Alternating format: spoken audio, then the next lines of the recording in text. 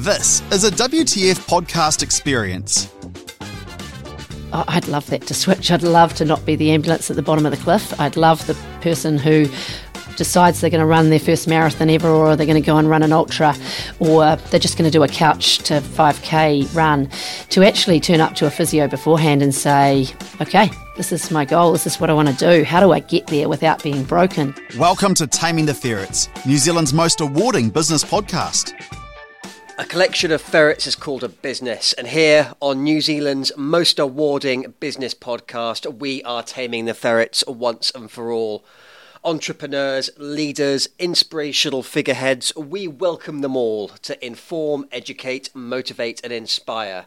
My name's Freddie Bennett, entrepreneur, author, world record holder and wannabe podcast host. And today, everybody, we have a real treat for you. I am delighted to welcome Jacinta Horan, the owner of Beretta Physio. Jacinta, welcome to the Taming the Ferret studio. It's a pleasure to have you here. Well, it's great to be here. Thanks. So to get us started off, for anyone that isn't aware of you and your business, tell us a bit about yourself. Okay, well, I'm a business owner, been at Beretta Physio for 18 years now. I'm a specialist sports physio, and I'm a wife and a mum of 3 kids. Amazing. And it's a running theme here on Taming the Ferrets. I always say we are going to get Jacinta into the podcast studio, but today I actually think we have someone better. And Jacinta, I'm so excited about this conversation. I know we're going to cover some amazing areas, but firstly, to get us kicked off, why physiotherapy? When I was a teenager, I played a lot of sport, spent a little bit of time injured, spent a bit of time at physio, and at that stage just had a physio who I thought was fantastic, and I guess she gave me some ideas on what I might do in life. Knew I could never sit in an office all day long staring at a computer, so it seemed like a great option for me.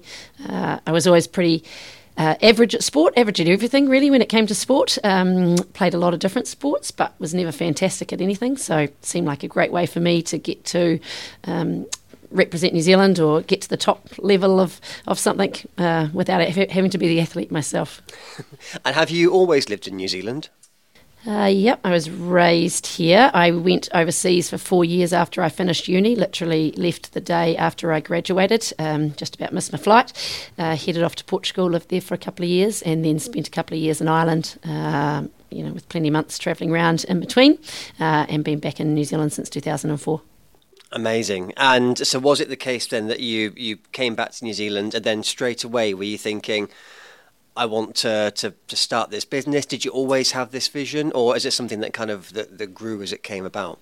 Yeah, certainly wasn't ever in the absolute plan. When I was living overseas, I was working in a job that I had a boss who was pretty interesting and certainly made work life pretty challenging, and I realised that when she was at work I didn't really enjoy work, and when she wasn't at work I actually really enjoyed it, and so that probably is what got me into thinking about having my own practice. And at the time my then partner, fiance, certainly encouraged me in that space, and we went travelling through South America and actually bought the clinic when we were in Bolivia, sight unseen, so pretty random and a little bit of a risk I guess, but the best things work out like that I think. So came home and we had 10 days to move to Tauranga, never lived here before, and learn how to run a business, so it was challenging times. So can I just replay that then? So you're saying that the Tauranga clinic that you have now effectively, or certainly the ethos of it, you bought that without seeing it when you were in South America? Yep, that's correct. How did that come about? What was going through your mind at that time? We'd looked at a couple, and we'd sort of, selected some places in New Zealand that we were interested in living. Having lived in Ireland for a couple of years, we were pretty keen for some sunshine, so we really looked at Tauranga, Hawke's Bay, Nelson, and we had looked at a couple of other practices. My parents had travelled up and gone and seen a couple of them, but we'd decided we'd just wait until we got home. And then there was just something about this one that seemed to be a good fit, and I actually didn't have that much to do with it at all. My husband had spoken to the current owner, that had some conversations around it, and then we had a good look into it and decided to go for it. It was just a small little practice at the time, just sort of 1.5 physios. But it's a big commitment, and it's that shift from being a physio to a business owner then, by the sounds of it. Oh, yeah, absolutely. It was a huge shift. And I mean, I'd never even worked in New Zealand before because I literally left the day after I graduated. So even being a physio here was a new thing for me to get used to, let alone the thought of wages and tax and, all of the usual things, let alone managing staff and everything else. So certainly it was a really steep learning curve, but one that has been a fantastic journey along the way.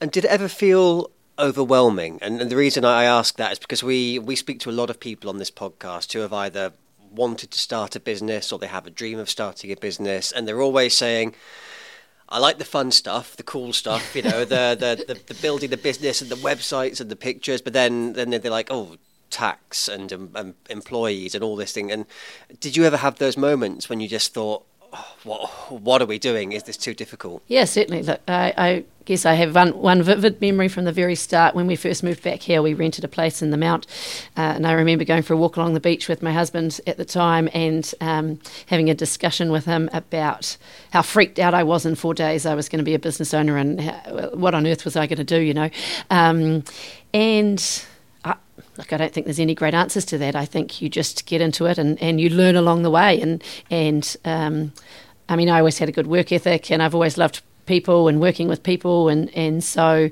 you find your feet. Doesn't mean we don't make mistakes, and have made plenty of them along the way. But you learn from all of those and we continue to. I think after 18 years, I would feel like I've seen everything in business, and I still get amazed at times in good ways and bad ways. But I don't think there's a recipe to it. It's just taking every opportunity you can, and if something doesn't work out, well, something else will come out of it, I think. Definitely. And were there any particular mistakes, if you look back, where you think that was a real... let's be positive and say I was going to say a shit show, but more of a learning moment, shall we call it, to look at the glass? Sure. Look, I mean, certainly probably the biggest challenges over the years have been from a staffing perspective, and we're really lucky. We've got some incredible staff and have had some incredible staff over the years, which is awesome, but certainly made mistakes in the hiring space and made mistakes with managing staff and how we do that, and really continue to learn in that space probably more than anything. I think as physios often, and maybe also as a female, but don't particularly love conflict and never have, and probably for many years shied away from that, and probably at the detriment to how I've led in some ways. Yes, I've always led by example. That's always been my attempt, and I've had to learn some strategies probably to be better in some of those other spaces over the years, and I think that's probably has been and continues to be my biggest challenge. What do you think is a good leader, or what makes a good leader, do you think?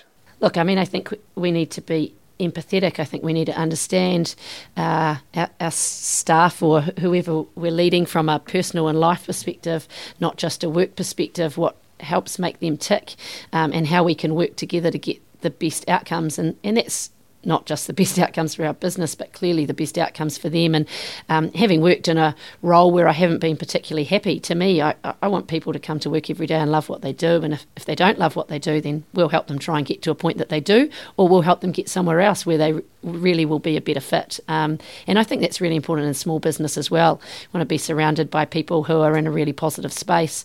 That's my natural I guess sense of self is certainly being a really positive person, and I probably battle a bit in a space where someone really struggles and that's not their natural way of being, and so working together to make sure that everyone's really happy, I think that brings a great vibe to work. I think that makes everyone enjoy being there, and I think that really shows to our patients as well when they come into the clinic, which is really important to me. So if I stop enjoying what I'm doing, then I'm out at that point. I love that, and I think over the last couple of years I've tried to take on an attitude, and I'll say it the polite way in case there's any kids listening to this, but it's a hell yes rather than an F yes attitude. And someone said to me once, in life and business, they asked themselves, do I really feel like hell yes about this decision? And people are saying, like, life is short, we never know what's around the corner. If you don't think about something whether that's working with someone or going to work or doing your job or anything around that. And if you're not thinking hell yes, then why are you doing it? And would you say that's something that you see in your business? It comes down to it. We spend a lot of hours at work in a week and a year and our lifetime, and if you're not enjoying it, then that makes for a pretty tough life, I reckon. And so I think you've got to enjoy what you do, and if you don't, you've got to look at it and say, okay, what's next? What else can I try? You know, every door that closes, another one opens, and I've had plenty of times in my life like that, and I think just, you know, greater and better opportunities come out there if you stick yourself out into the world and are open to those opportunities. So, and I think for me, when it comes down to things like high performance sport, that's why I do that part of work as well. It's the one time in life that I just get to be me doing one thing, and that area of work really inspires me, and it keeps me interested in doing all the other aspects of work that I do. I love it, and I think because obviously you guys, it's 18 years that you've been running now. I wanted to keep on the employee point for a second longer, because a lot of people that we talk to say this would be really easy if it wasn't dealing with people and personality. If we were all robots, it would be fine. But unfortunately, we have these hearts and these brains and everything else. Would you say that, how should we say it politely, employee challenges have changed over the last 18 years in terms of the issues people might bring to work, the things they might not like to do? I don't want to say the word snowflake generation, but if it was looking a bit snowy outside, yeah, and have you noticed any kind of any changes? Yeah, look, I mean, I think like the majority of people that have been in business for a while would certainly have to stick their hand up and say that things have changed, and people have changed, and sometimes I guess I look at that and think, you know, have they got some things right? You know, have these younger generations got a better concept of, and they talk work-life balance. I probably struggle with that concept a little bit, but have they got a better concept on what a good working week is versus, you know, those of us that maybe have been around for a little bit longer, where we probably spend more time working than that generation does. We probably place a bit more importance on it. It certainly is probably a little bit of the fabric of how we were brought up, right? Was work hard and feel some real self-success as a result of that, I think. And I think that's different in this generation. As I say, some of that, maybe they've got that right and we've got that a little bit wrong, but I also, the flip side of that becomes when they want to really achieve things, if you don't put in all that extra effort, then, you know, your chances of achieving that are pretty low, and it really becomes hard to try and instill that, I think, in some of those people.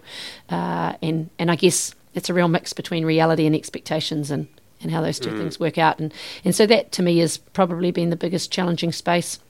My husband always says to me, you've just got to remember everyone's not the same as you. They're not the same as you. And I'm like, yeah, okay. But sometimes it's hard to take yourself out of everything that you know and you've learnt and put yourself in their shoes and work out what's right for them.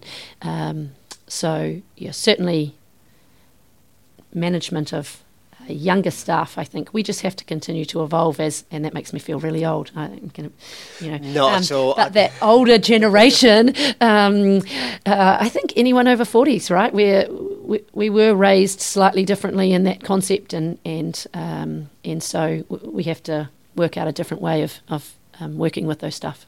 It's true, and it's difficult to have this conversation without sounding really old. Because I was speaking to a young person the other day, like I'm with my bloody walking stick or something. And it's funny because it's so easy to talk about generational gaps and how younger people approach work rather than less young people, should we say. But then a couple of minutes ago, we were talking about just saying hell yes to things in life. So I'd say I was speaking to a couple of people slightly younger than me, and they were like, older generations did something they hated for 40 years because they thought they had no choice. Why would we do that? Why would you do something that you're not enjoying for so long? Because that's what you have to do. And if we're saying hell yes, so I do see both sides of Absolutely. it. I think it's what they call the future of work, isn't it? And it's that so much more of a fluid way of managing staff. Yep. Yeah, absolutely. And I mean, change is a scary concept, right? And the more comfortable we get with the fact that that is part of everyday life, then the better we do. And I look back, actually, when I was at Otago University in my last year down there, I went to one of my best friend's 21st, and his father stood up and gave a speech and said, I don't know what all these people talk about, this young generation these days, and, they're not the same as we were, and blah, blah, blah. Well, I think this is a pretty great generation, and I have never forgotten that. And then I think, so they thought that about us. So then we just think about the next group. So, yeah. I think that's just a natural part of life. No, that's very true. And I wanted to shift slightly, because you talked about the link with high performance sport, and what's your involvement in that been? Yeah, so when I was first overseas, I actually was really fortunate to get some opportunities with international sport at a really early stage in my career, which, certainly made a big difference when I came back to New Zealand.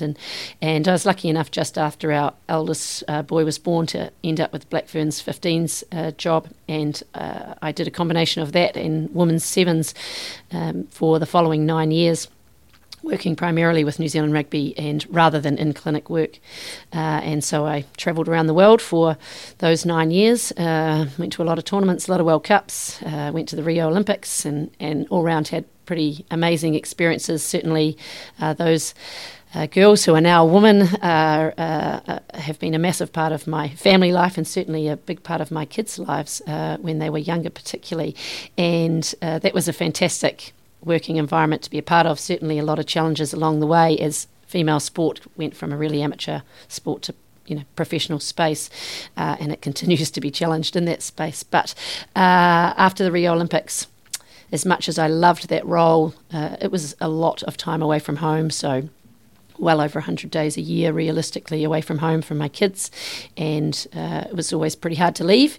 And as much as I am a big believer in letting them see that you can achieve anything and that they can do okay when mum's away for a period of time, I did find that increasingly difficult as they got older, and so decided it was time to finish up with that full time, and went back into the clinic environment and became a specialist sports physio over that time. So that took me 2.5, 3 years to achieve. And from there, I now just do high-performance sport work on a campaign basis. So went to the Tokyo Olympics last year, just came home from the Commonwealth Games in Birmingham, and some youth games and various other bits and pieces in between. So I work with any of our high-performance athletes that are based regionally, not a huge number of them in Tauranga, but often they come and go back home. And so see them when they're down here and then head away on campaigns. Amazing. I love the way you just sprinkled in, just the Rio Olympics there, and just Tokyo, and just the Commonwealth Games. And what's it like being at an Olympic Games? Oh, it's amazing. I absolutely love that environment. I love the work. I love the people that we work with. In that high-performance realm, I really enjoy the multidisciplinary work. I love working with people from other professions, and you learn so much from them, and I love how much we can support athletes in that space achieve their goals, and that's really what we're there for. But we have a lot of fun at the same time, and really great crew of people, and people, I guess, over the years who have really challenged themselves and continue to learn and grow, whether you're an athlete or you're a staff member in that space. And I guess it's that environment that I really love, seeing people at their best and pushing boundaries all the time. And I'm a huge fan of everything around that, pushing expectations, pushing boundaries, and doing things that we thought we couldn't do at some stage. And I wanted to touch on the area of mindset, and we talk about the high performance mindset and athletes. Do you believe that people are born with that high performance mindset, or is it something that you think can be developed by anyone? I think there's a mix. I think some people are absolutely born with it, just like some people are, we would say, born leaders. And we see them stand out, and they might stand out in an individual sport easily enough, in a team sport, and they may end up being the captain. And so we certainly see that.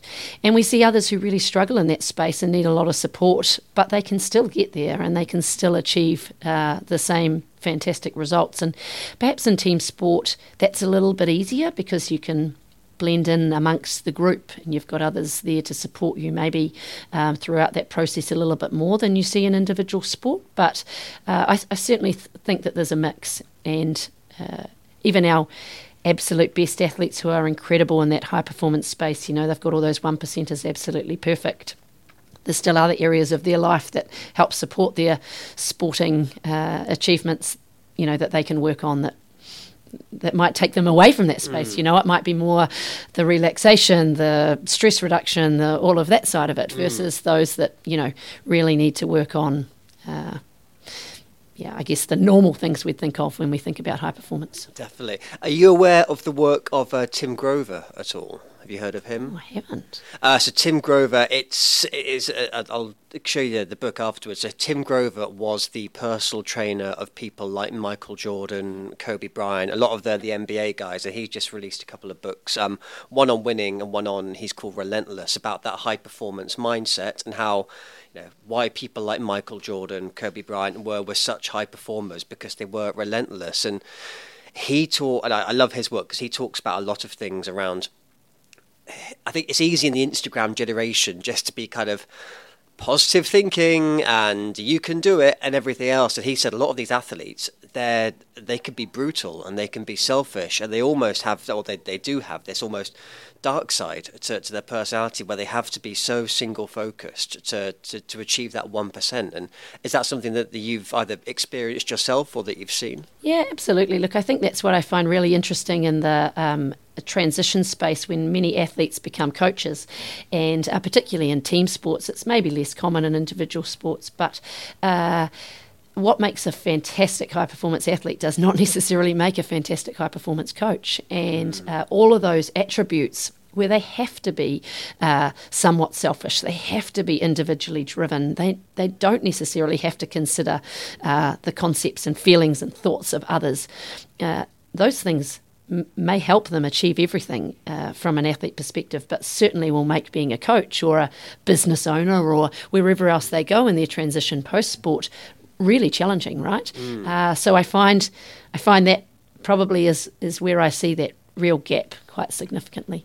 I think we hear about that a lot in the workplace as well. People who are good team members and good employees, and then they get promoted because they're good at their job, and then they take on that leadership role, and they struggle because it is a totally different way of thinking, behaving. People think it's just a title, but really it's a whole other ball game. Oh, absolutely, and no different from physio. There's plenty of amazing physios out there, but that doesn't necessarily make you great in a high performance space where you can cope with pressure, you can cope with what's thrown at you from a coach perspective the day before the Pinnacle event they've been training for their entire life. All of those soft skills that we talk about that are so essential, and I think those skills are harder to learn. I think to a degree you have those or you don't. I'm sure you can get better at them, but I think they're really important to achieve, certainly in that high performance space from a medical perspective. And I wanted to ask about family as well, because here on Taming the Ferrets, I always insult my family by saying my family's like a ferret, and it is something that has to be tamed. But I think we see it in the high performance life that people that are very work hard, play hard, focused, determined. They have their work and their ambition, and family is a key part of that. And you talked about the time you were away from your family, and were there feelings of guilt or sacrifice either way, and how does that equate to that high performance way of life? Yeah, absolutely. I mean, I think that's part of being a working mother. I don't think you ever escape those feelings, and I try, I guess, and look at the really positive aspects that I and my kids have gained from that, and things as little as I went back to work part-time when our eldest boy was 3 months old, and I remember the day before I went back to work I was totally unprepared for it, and I didn't know how I was going to manage it, but I'd only had the business for a couple of years, and so I knew I had to get back, and then day one he goes into daycare or at-home daycare, and he came home that night and slept through the night for the first time he had in 3 months, and I thought, oh wow, okay, maybe this is a good thing, and so for the negative challenges or the hard bits that come out of something, there's always something really positive, and I think if you can focus on those a little bit rather than just thinking about the negative parts of it. And I also like to think that hopefully we're really good examples for our kids, and hopefully, my daughter grows up and sees that actually females can do whatever they want to do, which was certainly instilled in me from my mum from the youngest age possible. And I want to be a great example for that, and I want my kids to see that if you have some goal or some ambition, if you work hard and you're clever about it and you make the most of opportunities, then you get a shot at making that happen. Doesn't mean you definitely achieve it, but you can certainly do everything to hopefully put you on the right path, I guess, to achieving that. And I think that's really important. And every now and again when I look back and think, I'm not home at 3 o'clock when my kids get home from school and I don't make it back there till 3:30 or 4 o'clock, actually, they've become incredibly independent because they go home and they get themselves sorted and they're in a good place by the time I get home, and that's pretty cool. So maybe they're a bit less reliant on me than they would be if I was there all the time doing everything for them. So, there's a compromise to everything, and I don't think we ever get that perfect. And I think the sooner working mums particularly understand that and get rid of some of those concepts of guilt, I think the better. I think you're totally right, and with a lot of those areas of guilt and sacrifice, I used to feel super guilty. I'd go and I ran across the Sahara Desert. I did other things. I was supposed to do challenges like rowing across the Atlantic, and then you kind of think, well, how is this going to work at home? And you're kind of saying, how would you feel if I wasn't here for 3 months? Are you okay with that? And then you worry when your partner says, yes, that's fine, off you go. Yeah. Don't hurry back. And I'm like, oh, okay then.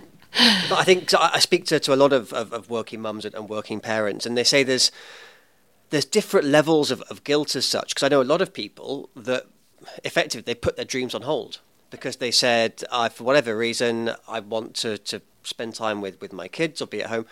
I'm not going to follow the dream. And I think if it's I don't know the correct answer to it, because I think if you go too far in another direction, then you're going to hold resentment, which I think is not a good thing to have. Yeah, absolutely. And I guess, one, you've got to have a supportive partner in that space, or it would be really challenging. And I've always been really fortunate to have that, so that is certainly fantastic. And secondly, I think if I'm a happy person, then I'm a better mum. And if I'm really battling because, maybe I've put some ambitions that I had on hold and said I just can't do this for the next 18 years of my life, then is that making me a better mum just because I'm around more? Then for me personally, I know that's not necessarily the case, and everyone's really different in that space. On the flip side of that, I know that at the moment, me being involved in full-time high-performance sport, as much as I would love to do it, is not the right place for me to be, because it's not the right place for my family, and therefore it's not what's going to make me happy now. And so I guess I've learnt that the compromise of stepping back from that to some degree has really made me happy in an overall health and life space and family space. And the negative of that is, whilst I'm doing what I love, there's something that one day I'll potentially do again that I will love more. So it's not that dream ever goes away. It just sits there, and maybe there'll be another opportunity some stage in the future when it's the right time for me to step back into that space. And do you have any particular goals or dreams or ambitions that you've got kind of in the back of your mind, thinking, I want to make that happen one day? Yeah, sure. I mean, from a work perspective, number one, I'd like to be at the Paris Olympics in a couple of years' time. That's certainly on my radar. So I'll continue to work towards that space. Amazing. And I guess for me, I do find a lot of satisfaction in helping others achieve their goals. So I love that part of being a business owner. I love seeing my staff get to where they want to get to. And Tokyo Olympics was a perfect example of that. We got a photo with 4 of us over there. So me and 3 other physios from here who all worked for me over previous years. And so 4 of us from little old Beretta Physio at the Tokyo Olympics, working with different teams in different countries. I mean, there's an amazing sense of satisfaction in that for me. And so in the meantime, seeing other people achieve that really, I guess, is kind of a roundabout way of me achieving some goals too.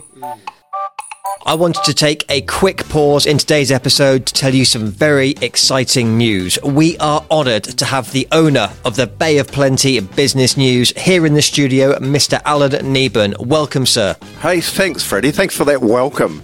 We've got some really exciting stuff coming up in this month's issue. That's the September issue of Bay of Plenty Business News. I knew you were going to ask me about that, so I thought I might as well charge straight into it. Hey, I don't know if you live anywhere near Bethlehem or Tapuna, Freddie? Yes, Alan, I do. Well done. I'll give it some context because you're probably starting to wonder why I'm asking that. No, we're not asking people to stalk you, to find you and track you down. Not at all. Hey, the reason I mentioned that is because we're featuring this month a background story on the new Tauriko Eastern Link Road.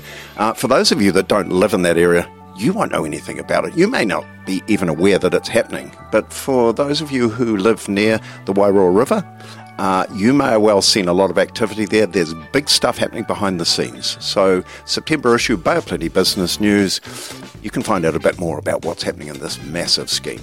Alan, I need to get that information in my life. If I was going to go online to read the Bay of Plenty Business News, what website would I go to? That's easy. www.bopbusinessnews.co.nz. I'm there now. Thank you, Alan. And now back to the episode. I wanted to dig a little bit deeper into actually the minutiae of your job as well. And with, I think, people's physical activity is so polarised these days, like so many things. You'll get the people who are running 100 kilometres a week and the people who are barely running a bath and these kinds of... Do you feel what's the one thing that anyone can do you think, to improve their physical health, or at least to try and keep themselves off the physio table? Look, I think in New Zealand, and probably a lot of it comes down to our system with ACC, is we've got a really reactive model of health. And so, as a general rule, you don't see a physio in New Zealand unless you're injured. And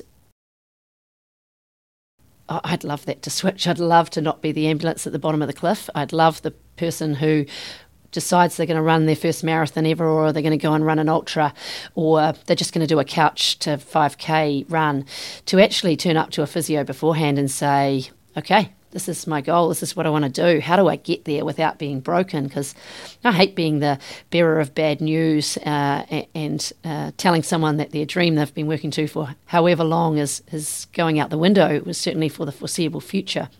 It's never a great place to be in, and it would be so much nicer to work with people proactively and really help them achieve whatever goal they have from an activity perspective. And I think starting off small for anyone that is inactive is hugely beneficial. And once you get into that space and get some routine around it and start to feel the positive benefits from it, that can be massively rewarding, which is fantastic. But making those first steps is certainly really challenging. And to me, I guess I'm really passionate about female health, female athlete health. And by athlete, I mean anything from the weekend warrior through to the elite athlete, and as well as the development adolescent space. And I think we've got a lot of work to do to ensure that the general public have some concept of all the information we know now in the high performance realm. And that's things from making sure our adolescent females are actually healthy when they're doing sport, through to our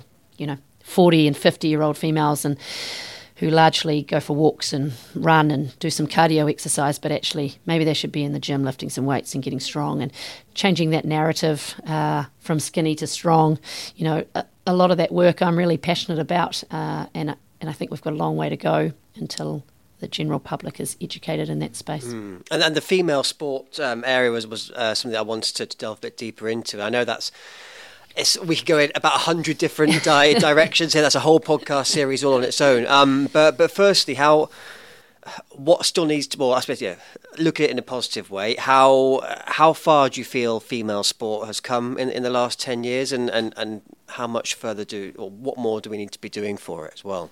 Yeah, look, I think we've come a huge way, and I think we've got a lot to thank and look back at all those athletes for so many years before who worked incredibly hard. They competed for New Zealand at pinnacle events worldwide, and they did that while they worked and had kids and studied and and for not a cent, and they did a fantastic job, and they're brilliant role models in that space. And now we're starting to evolve into this area of professionalism, and some sports are clearly further ahead than others in that space, and that will continue to evolve over the coming years. And there's plenty of queries from pay to support and services. Every different aspect of female sport could be pulled apart. But to me, I guess, when I went into female sport, I didn't actually at that stage have a particular interest in female sport. I'd spent years doing men's rugby particularly, and until this opportunity arose, and I guess that's where I started to get passionate about it. And I love the people that are involved in it, that want to be involved in women's sport, because historically people have done it as a stepping stone to men's sport. And I don't think you ever get the same outcome and the same result. It's not saying there's anything wrong with that, and I totally understand why that happens. But the people that are really passionate about female sport particularly, they leave their role whenever they finish up in a better place, and I think they contribute a massive amount for the time that they're there, and I think that's hugely important. Mm.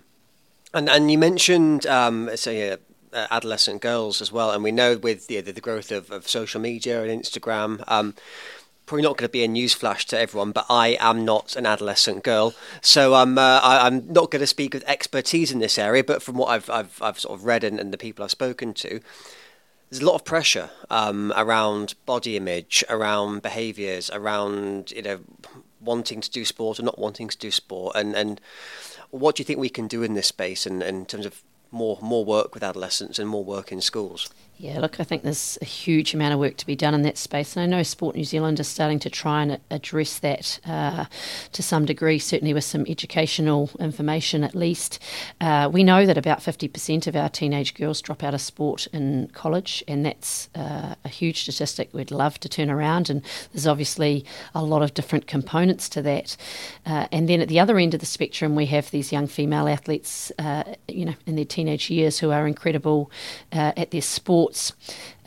But there's equally a lot of challenges around that. Their entire identity is based around that sport rather than around all the other aspects that a non-athlete would base their life around. And we know there's huge social pressures, certainly from a body image perspective. And if we think about the young female athlete and her 3 friends at school who are not athletes, she may eat the same as they eat, and clearly that is not going to be okay for her athletic demands that are placed on her body.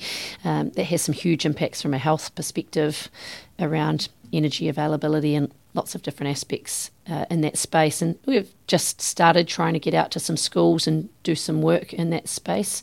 But it's a big job, and how you get information that we know and research that we know and disseminate that in a way to the public that is actually useful and relevant, and in a way that means something to a 15, 16, 17-year-old girl is certainly a lot of work to be done in that space. And do you feel there's more mental pressure as well, of things like anxiety, like a pressure to be a high performer on the sports field, at home and at school and everything else? Yep, I think that's changed hugely over the last 5 or 10 years, and that happens as our professionalism of sport occurs at a younger and younger ages. We see academies in sports starting at 10, 11. We see competitions that put massive pressure on or focus solely on winning at those younger age groups. We joined sport because it was fun and it was great for teamwork, and we learn life skills, and then we become a teenager and actually everything sort of flips on its head. And if you're not great at a sport, well, the social sport element's almost kind of gone, and I think it's really important that still exists for those that don't want to be elite athletes. They just want to play some sport and be active and healthy and have some fun with some friends. And so there's a real place for both those aspects. I think the pressure in those top-end athletes in their adolescence really comes from the whole concept of having to win and their entire identity being based around their sport. They then get injured. It's a real challenging space to be when your entire life is focused on sport, and all of a sudden you can't do that sport, and we wonder why these kids really struggle from a mental perspective, and that's absolutely a massive part of it.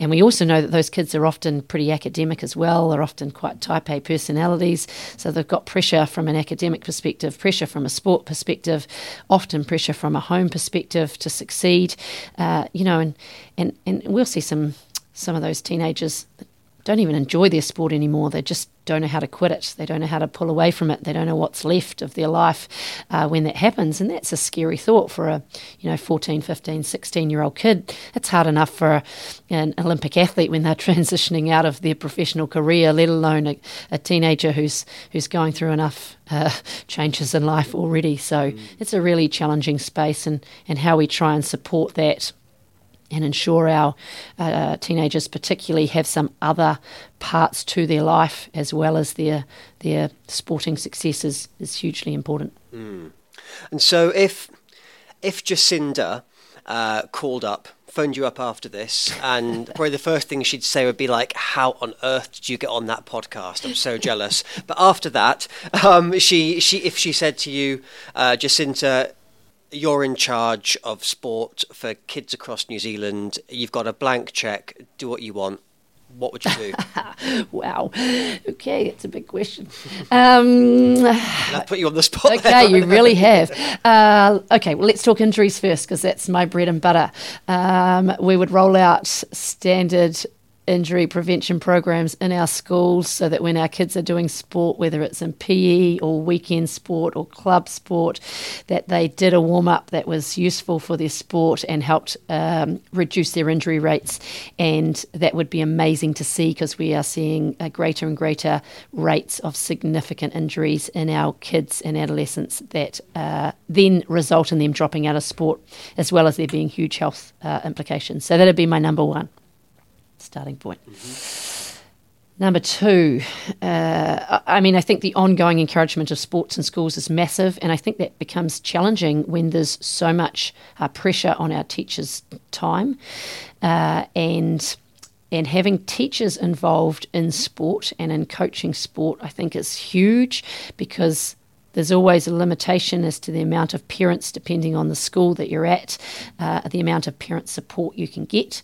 And I see at schools where there's huge teacher input and really positive work in sports space, and a real encouragement of kids to stay in sport at whatever level that may be. And so I think that's hugely beneficial. Somewhere in there, we've got to change some of the education space as well, and that's bigger than Ben-Hur, but the thought of, the Ministry of Education changing some of the content that we teach our kids in school in the PE and health space. I mean, that's an amazing opportunity to educate around prevention of injuries, around health and what a healthy athlete looks like. And that information has changed a lot in recent years, so it's no surprise that it's not in current curriculums. But it would be amazing to see some of that stuff get into current curriculums. If our kids learn that when they're, at intermediate, when that stuff is solidified when they're at college, that they've got a head start. They become an adult who already understands a lot more around activity and health than has happened in previous years. Amazing. I love it. Well, I think that you've got the job, so congratulations. I'm sure they're sending a jet for you or whatever.